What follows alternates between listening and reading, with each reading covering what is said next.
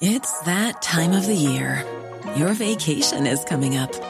You can already hear the beach waves, feel the warm breeze, relax, and think about work. You really, really want it all to work out while you're away. Monday.com gives you and the team that peace of mind. When all work is on one platform and everyone's in sync, things just flow. Wherever you are, tap the banner to go to Monday.com.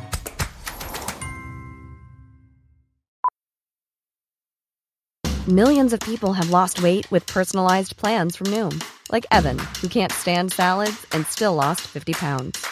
Salads generally for most people are the easy button, right? For me, that wasn't an option.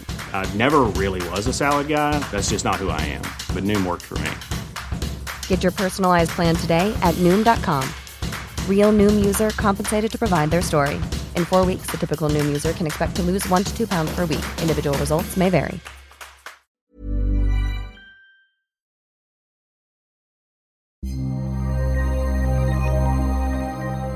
The next time you're in the supermarket, hovering by the bananas, stop for a moment and think about where they might have travelled from and what they might have been travelling with.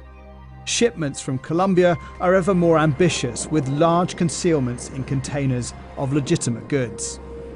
For cocaine, it's commonly fruit, so pineapples and bananas. Cocaine. Often smuggled in fresh fruit containers, its use in the UK is on the rise. In cities like London and Manchester, use is up 25% in the last year, and part of that is it's increasingly and relatively quite cheap. People think, oh, it's a middle-class, middle-aged dinner party drug. But from what we see online, it's everywhere. And its smuggled route from South American producer to South Kensington snorter has left a wake of violence. In Antwerp, there's been 200 incidents of violence in the last 5 years recorded by the authorities, and that ranges from stabbings and shootings to an attempt to kidnap the Belgian Justice Minister. But what can the authorities do about it? We'll hear from a Sunday Times reporter who has just had a look behind the crime-fighting scenes.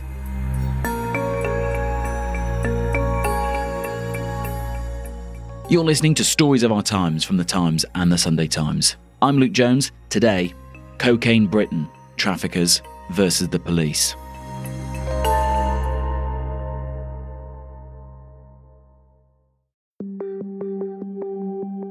I'm Dipesh Gadher. I'm the Home Affairs correspondent at The Sunday Times, and I mainly cover crime and immigration. And recently got an inside look at an operation to catch drug traffickers here in the UK.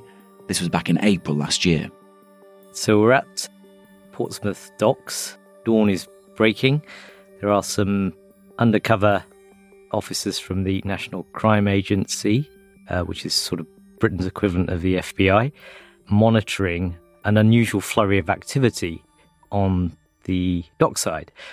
And what's happened is that a container ship has come from Colombia with a very large consignment of bananas destined for UK supermarkets. There are a group of dockers who seem to be taking an unusual interest in 2 particular pallets of bananas on this ship and are moving them to a separate part of the port away from the rest of the consignment. Suspicious. I would say so. Yeah. So what happens? So the officers keep monitoring what's going on. There are 2 pallets which are then taken to a separate warehouse. A few hours later, a truck arrives at the port gates. Those 2 pallets are loaded onto that lorry. The lorry is then driven about 100 miles up to Lichfield in Staffordshire and arrives at a business premises which is linked to a guy called Jonathan Arnold. And he is the son of Sue Arnold, a former Tory police chief from Staffordshire, and also happened to be educated at Repton School, one of Britain's most prestigious schools, who alumni I think include Roald Dahl and Jeremy Clarkson, no less.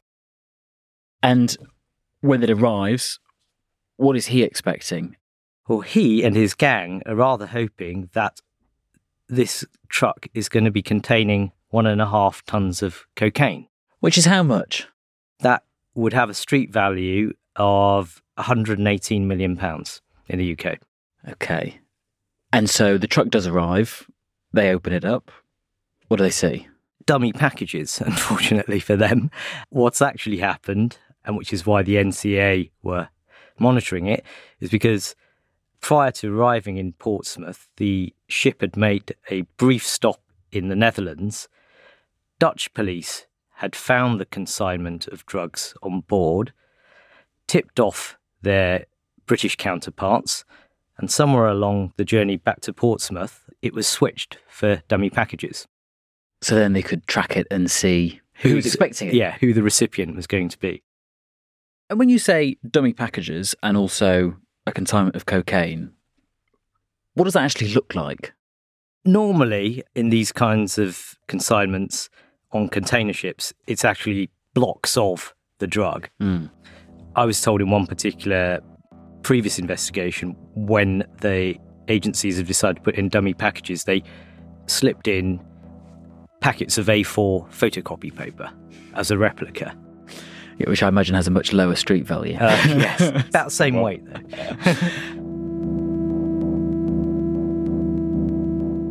We'll come back to Jonathan Arnold in a moment. But first of all, that 1.5 ton consignment which was caught is not the only consignment of drugs arriving in the UK. I'm sure it's one of many. Do we know what the scale of uncaught shipments is?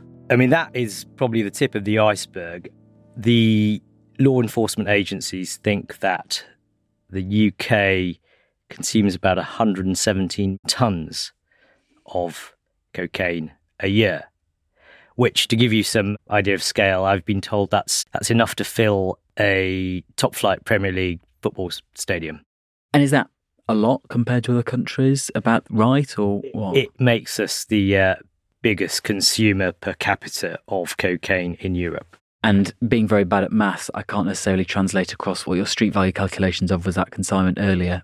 What is that in monetary terms? Is this big business? So the National Crime Agency estimate that the trade in the UK is worth £11 billion a year, which is pretty eye-watering. So they see it as a big problem in terms of all the things that they have to deal with? Yeah, I mean, this agency deals with a number of different things. It's there to tackle serious and organised crime, and drugs is very much near the top of their list. Part of your reporting on this, Dipesh, has been informed by the fact that the NCA, the National Crime Agency, have engaged with you on this, and I guess wanted to pull back the curtain a little bit to try and show what's going on. What was that like? What did you make of their motives? What did you think they were trying to show you? How useful was that? It was eye-opening for sure. So I had a briefing with a guy called Andy Mason, who is the drug threat lead at the NCA. He's been in the business for over 30 years. He originally started his career as a sort of customs investigator. So he has been charting the sort of varying trends that the drug gangs have been employing over that period of time. What he doesn't know, no one will, basically. And I think the reason why they were willing to engage is that they want to get across a message to, dare I say it, Times and Sunday Times readers about the impact that this trade is causing.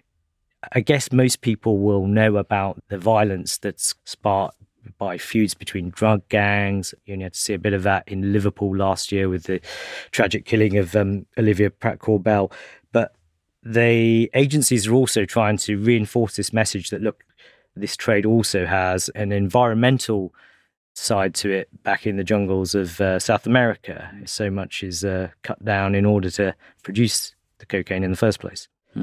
And then in the actual production process to extract the cocaine from the coca leaf, there's all sorts of nasty pollutants and chemicals, kerosene and sulfuric acid that's used, which then just washes away into the waterways in South America. So he thinks there's an irony that, you know, your liberal middle-class drug user who's very careful about which bin to put their glass bottle in and bit of plastic doesn't quite realise the environmental damage their drug habit might be causing.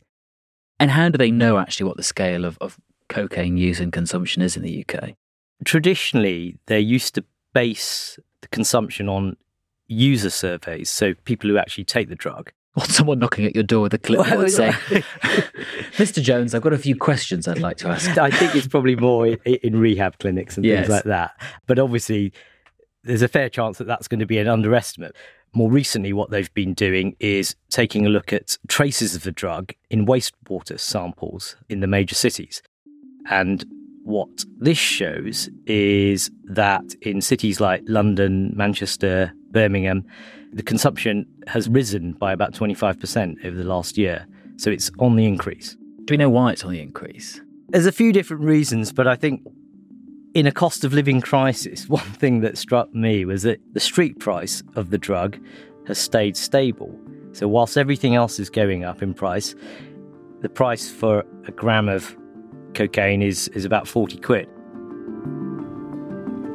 So if inflation is going up, that price has stayed stable, it makes it relatively cheaper, and therefore the usage becomes more widespread.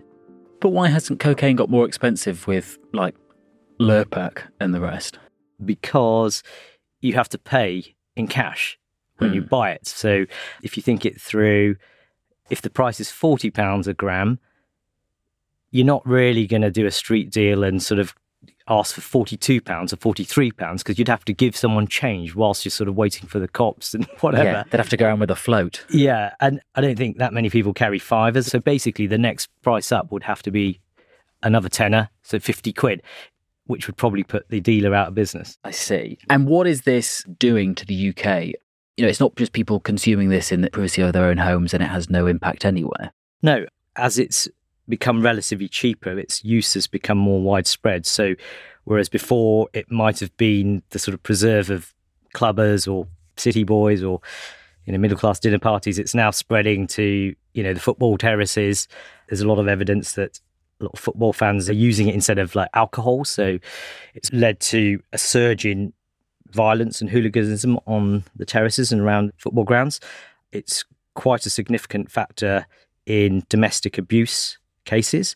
There was a recent pilot project which showed that in 7 police force areas, the suspects who were tested, 59% of them, nearly 2/3, had traces of cocaine or opiates in their bloodstream. Which is a massive amount. Yeah, and there was one police force area where the figure was 85%. Coming up, just how is cocaine reaching our shores? And what can the authorities do to stop it? That's after this.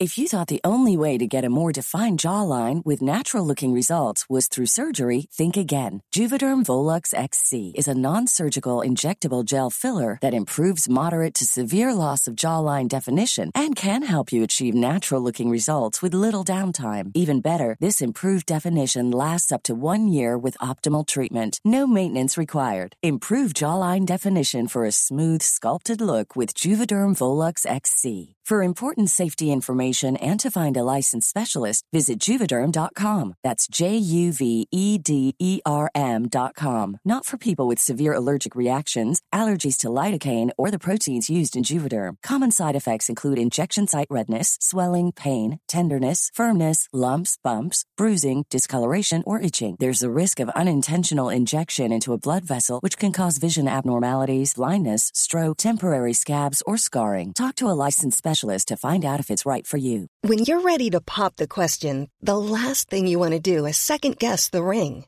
At BlueNile.com, you can design a one-of-a-kind ring with the ease and convenience of shopping online. Choose your diamond and setting. When you find the one, you'll get it delivered right to your door. Go to BlueNile.com and use promo code LISTEN to get $50 off your purchase of $500 or more. That's code LISTEN at BlueNile.com for $50 off your purchase. BlueNile.com, code LISTEN. Even when we're on a budget, we still deserve nice things. Quince is a place to scoop up stunning high-end goods for 50 to 80% less than similar brands.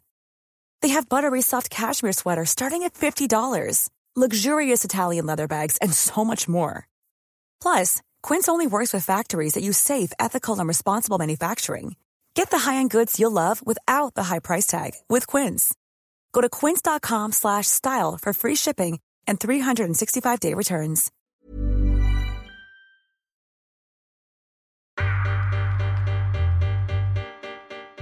So cocaine seems to be busting all the trends with inflation. It's ever present in different parts of society. What about another issue which we've seen recently with other products, for want of a better phrase, is supply chains? This is the other side of the equation. So whilst the price has got relatively cheaper, production levels in South America are at record levels.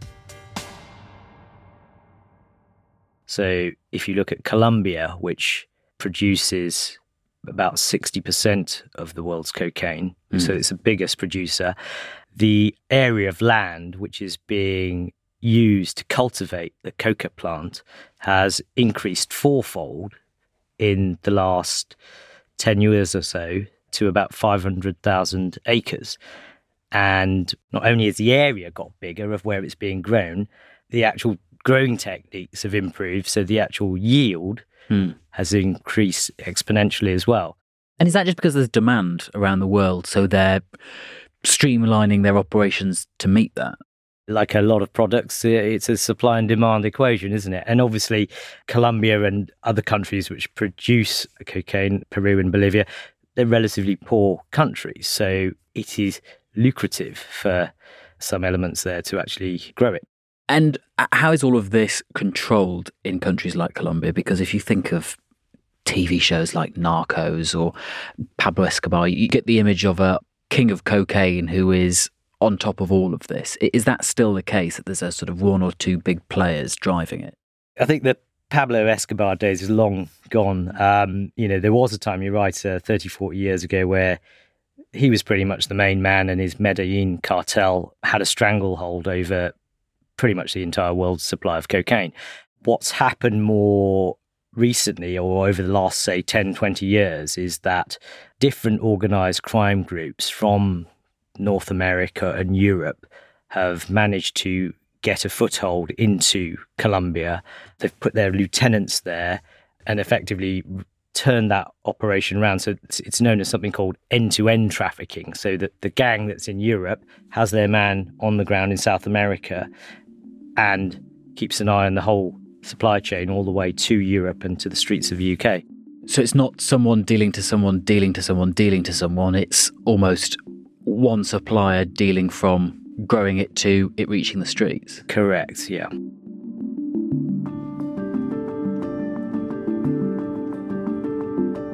And how actually is it making that journey to Europe? The vast majority of cocaine that ends up in Europe is transported on commercial container ships, freight cargo ships, like the one that arrived in Portsmouth docks last year. And often it's in consignments of fresh produce. Customs officers also know the telltale signs of containers used to conceal drugs, like this one spotted a few months ago. This is a typical load of bananas. There you can clearly see their shapes, but the scanner shows us the mass is not the same, and there we have 2 tons of cocaine which have been hidden. So what happens is that the drug barons will pick on a particular container ship. They will hide the drugs that they want to transport somewhere, usually en route to the port. But sometimes what's going on is that a cargo ship will set sail, and this is how the tactics have shifted. Sometimes some of these gangs will actually pursue via speedboat a moving container ship, and this is the best way they found of evading the checks.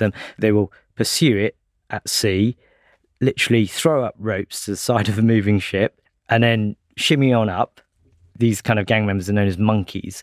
They'll shimmy on up on ropes and then get on board the ship without the crew's knowledge, secrete the drugs in one particular container, and then jump off again. And so dangerous, but I guess the stakes are high. There's just a lot of money to be made. They're basically willing to risk life and limb to feed that demand over here.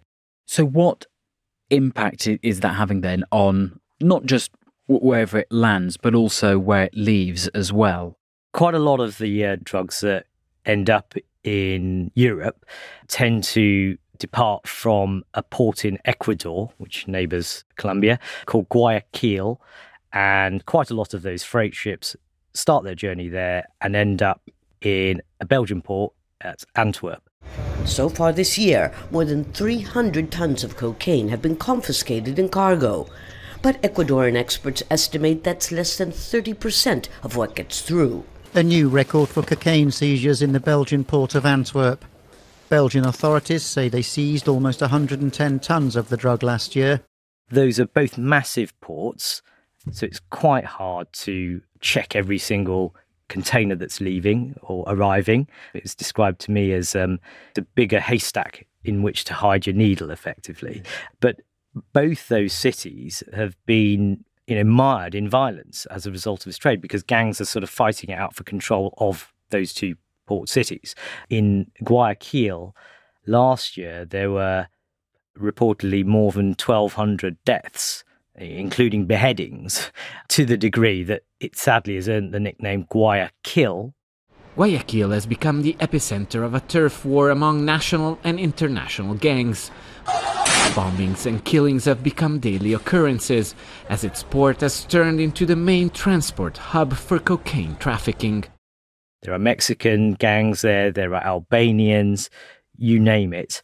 And then on the European side, in Antwerp, which seems to have usurped Rotterdam as the traditional port where these drugs arrived, there's been 200 incidents of violence in the last 5 years, recorded by the authorities.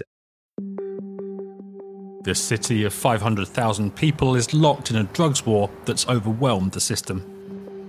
There's more crime than our local police and our justice system can cope with. That ranges from stabbings and shootings to an attempt to kidnap the Belgian justice minister by alleged drug gang members. Why? Because he was doing too well at catching them? Or they didn't like his interference in their trade. So it's clearly an incredibly difficult thing to try and police. We've got cheap product and lots of it, managed to get to the UK. What are British police, the National Crime Agency, actually doing if, like you say, it is an enormous haystack with a few needles sprinkled amongst it? I think they're sort of obviously having to try their best. I mean, it is almost like a game of whack-a-mole, and that's not helped by the fact that the tactics that the gangs use shift according to the successes that the police have. I mean, to be fair on the authorities, they are often reliant on advanced intelligence in order to kind of catch consignments, as I suspect they had in the case of the Portsmouth Hall. And they did actually a couple of years ago. They had a massive breakthrough. The law enforcement agencies across the world managed to infiltrate a encrypted app called EncroChat. It is a bit like WhatsApp, but it's used exclusively by criminals to sell their wares. So they managed to infiltrate that. And as a result of that, actually, there were about 40, 50 odd arrests last year in Europe, which involved what they described as a super cartel, which actually supposedly controlled about a third of the supply of cocaine into the continent. So they have some successes like that, but obviously the volume of consignments that come over, in Antwerp, they recovered 110 tons last year, and that compares to 7 tons in 2014. So it's shot up massively. But they can only obviously carry out checks on a fraction of the ships and containers that arrive, because if they started checking every single boat, the entire port and the supply chain for supermarket food and whatever would... All that fresh food would go off. It would, yeah, exactly.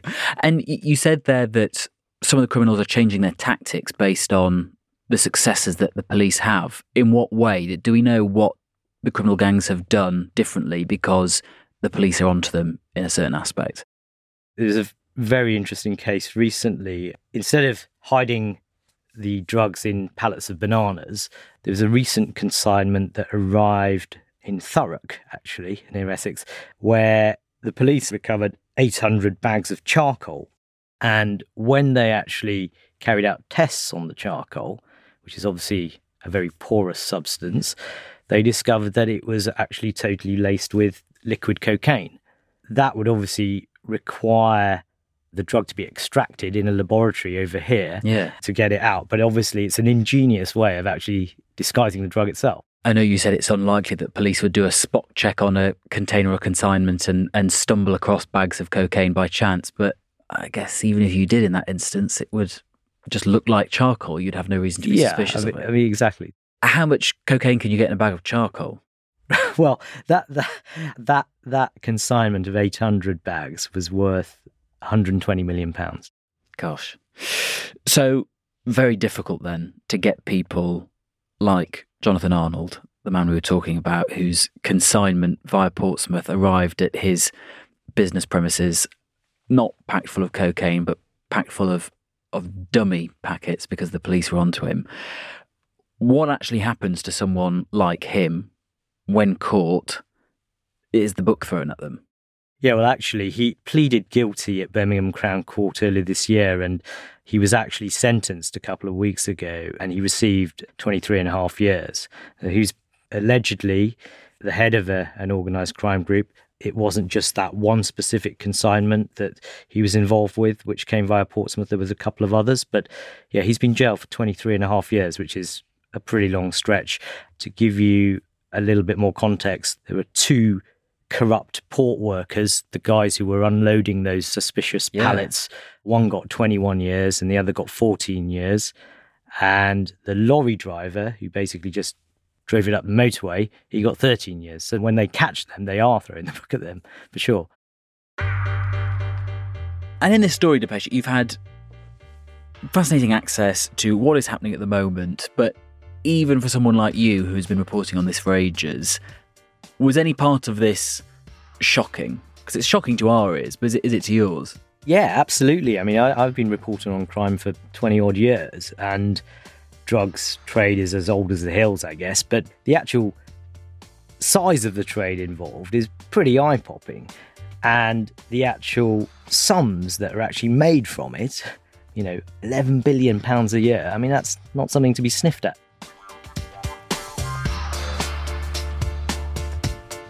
You've been listening to Stories of Our Times, a podcast brought to you thanks to subscribers of The Times and The Sunday Times. With me, Luke Jones, and my guest, Sunday Times Home Affairs correspondent, Depeche Gada. If you're a subscriber, you can read more of Depeche's work, including his piece about the questions hanging over who really owns PPE MedPro, the company linked to Baroness Moan, which was given £200 million by the government during the pandemic. And if you're curious about what charcoal soaked in cocaine actually looks like, we've put a link to Depeche's article in the show notes, so you can click that and have a look. The producer today was Edward Drummond, the executive producer today was James Shield, and sound design was by David Crackles. If you can, please leave us a review, it'll help others find us. Goodbye.